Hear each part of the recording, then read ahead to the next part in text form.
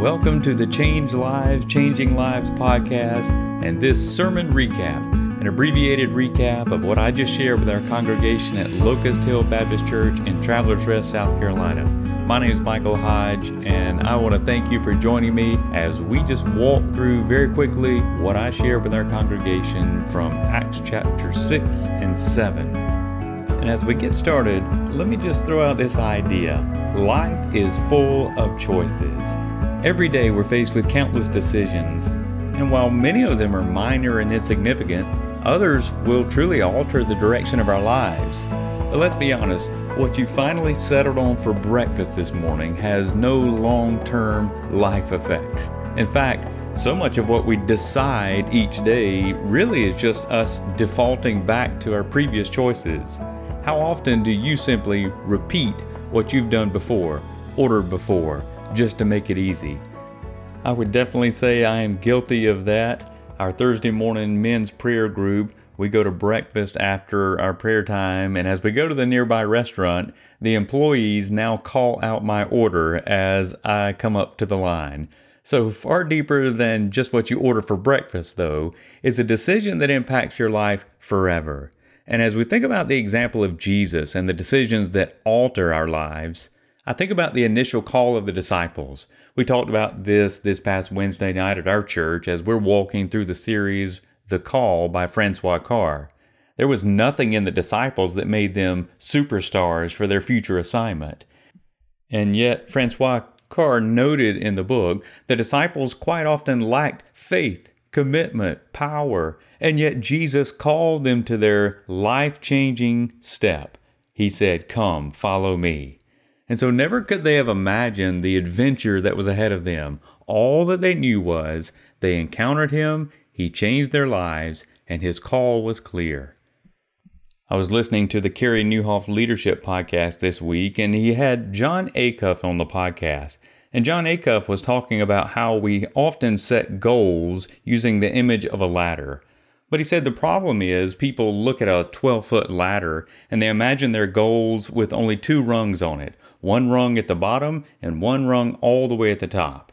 But imagine rungs all along the way, 6-inch rungs. Every 6 inches, could you climb to the top of a ladder if you've got rungs all along the way?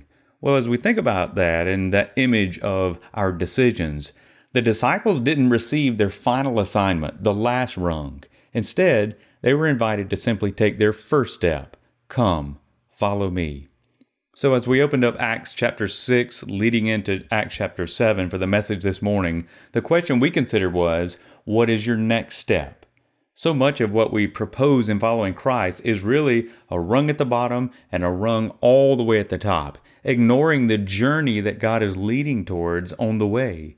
But let's consider the first or the next step that Christ is leading us to take. And let's ask that question, what is the next choice and step in my experience of God's good plan for my life? Now let me set up the text that we looked at this morning. If you've not been with us in the previous messages, we've just been walking through each chapter of the book of Acts, leading up to this midway point in Acts chapter 6. Having received warnings, they've received increasing threats. What we have observed in the New Testament church was their great determination to be faithful in their witness, to speak the name of Jesus. And the individual at the center of the story today is an individual named Stephen. We were first introduced to Stephen last week as we saw that first group of disciples named. And Stephen was described in this way. He was a man full of faith and of the Holy Spirit. And so he was one of those 7 original men set apart by the church to serve. The early church was growing, the ministry needs were increasing, and Stephen was among that group set apart. He was ready. And so here in Acts, there have been lots of exciting things happening up to this point. But in the midst of this growing excitement, as we return to Acts chapter 6 this week, what we encounter, here's a spoiler alert, we encounter persecution to the point of martyrdom. And so Stephen was bold in his witness, but it cost him his life. And so as we look at this picture of Stephen's boldness, the image that I began with comes actually from Jeremiah.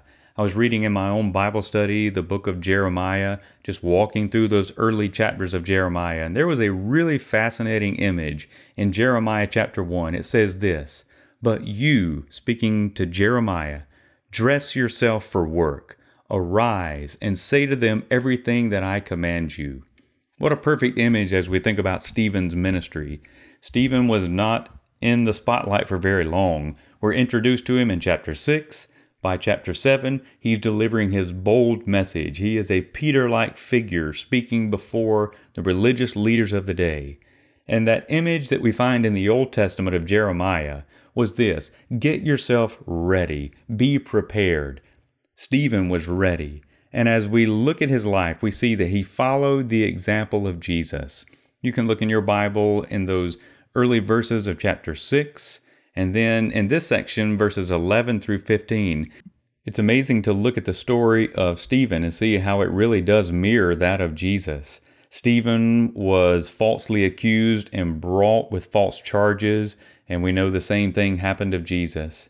And so when I look at Stephen's life, I see a man who, one, set the example of servant leadership, and two, a man whose only claim to fame was how well he revealed Christ at work in him. He chose to follow the example of Jesus: humility, daily reliance.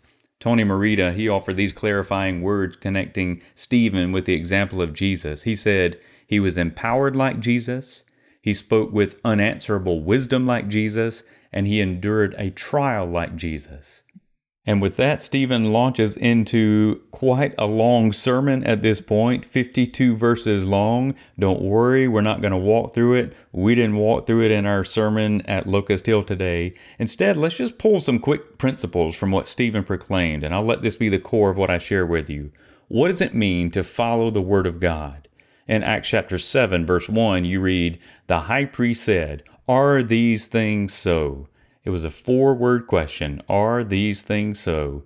And as they sought to comprehend this movement of Jesus followers, Stephen literally took them through the entire story of the Bible. He preached 1,100 years of Bible history. So let's just make a few quick observations. The first one is this: we follow the Word of God as His instructions lead us into deeper faith. The first individual that Stephen pointed to was Abraham. And we know Abraham was willing to go out from the land he was in without knowing where he was going. The word in verse 3 is, "the land that I will show you." Avery Willis said this in the book On Mission with God. He said, "God is at work everywhere all the time. When you adjust your life to join Him where He is working, you are dropped into the timeline of His global and eternal kingdom activity." Abraham placed a spiritual marker in the ground when he chose to walk in obedience.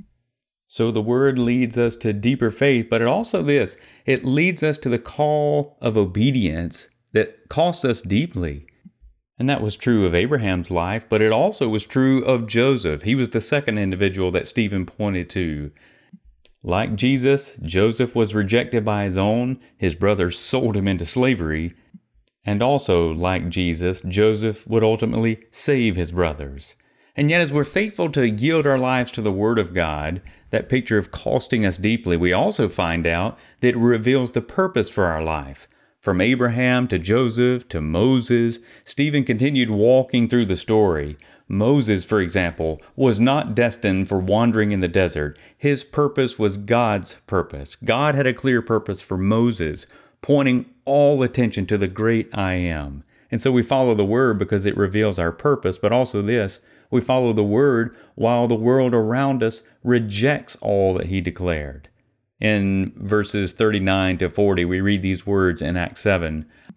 "Our fathers refused to obey Him, but thrust Him aside, and in their hearts they turned to Egypt, saying to Aaron, 'Make for us gods who will go before us.'"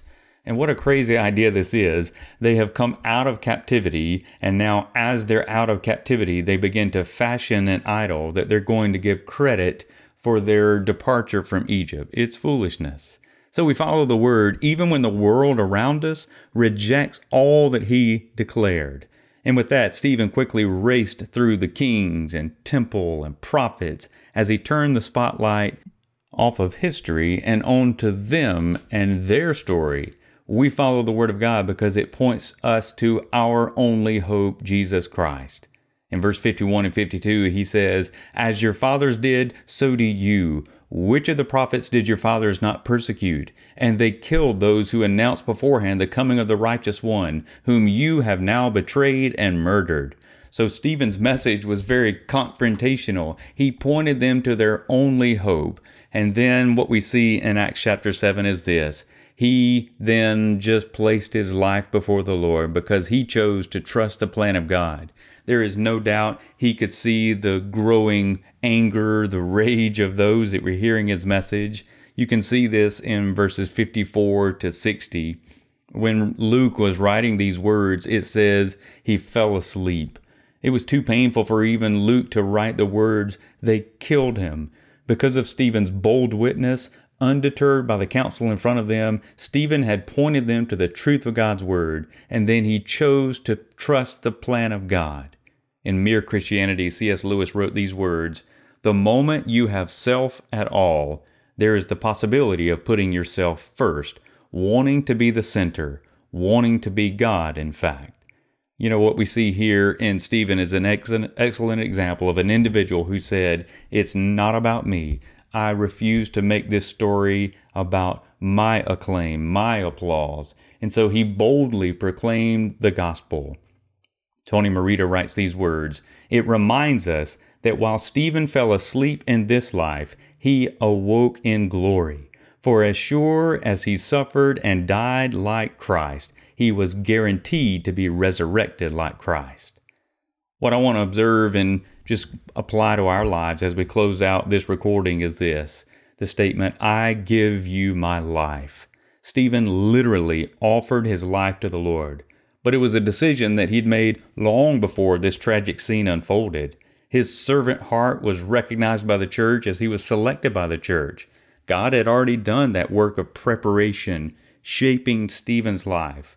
So as he came to this place of confrontation, it really was just the overflow of his existing faith.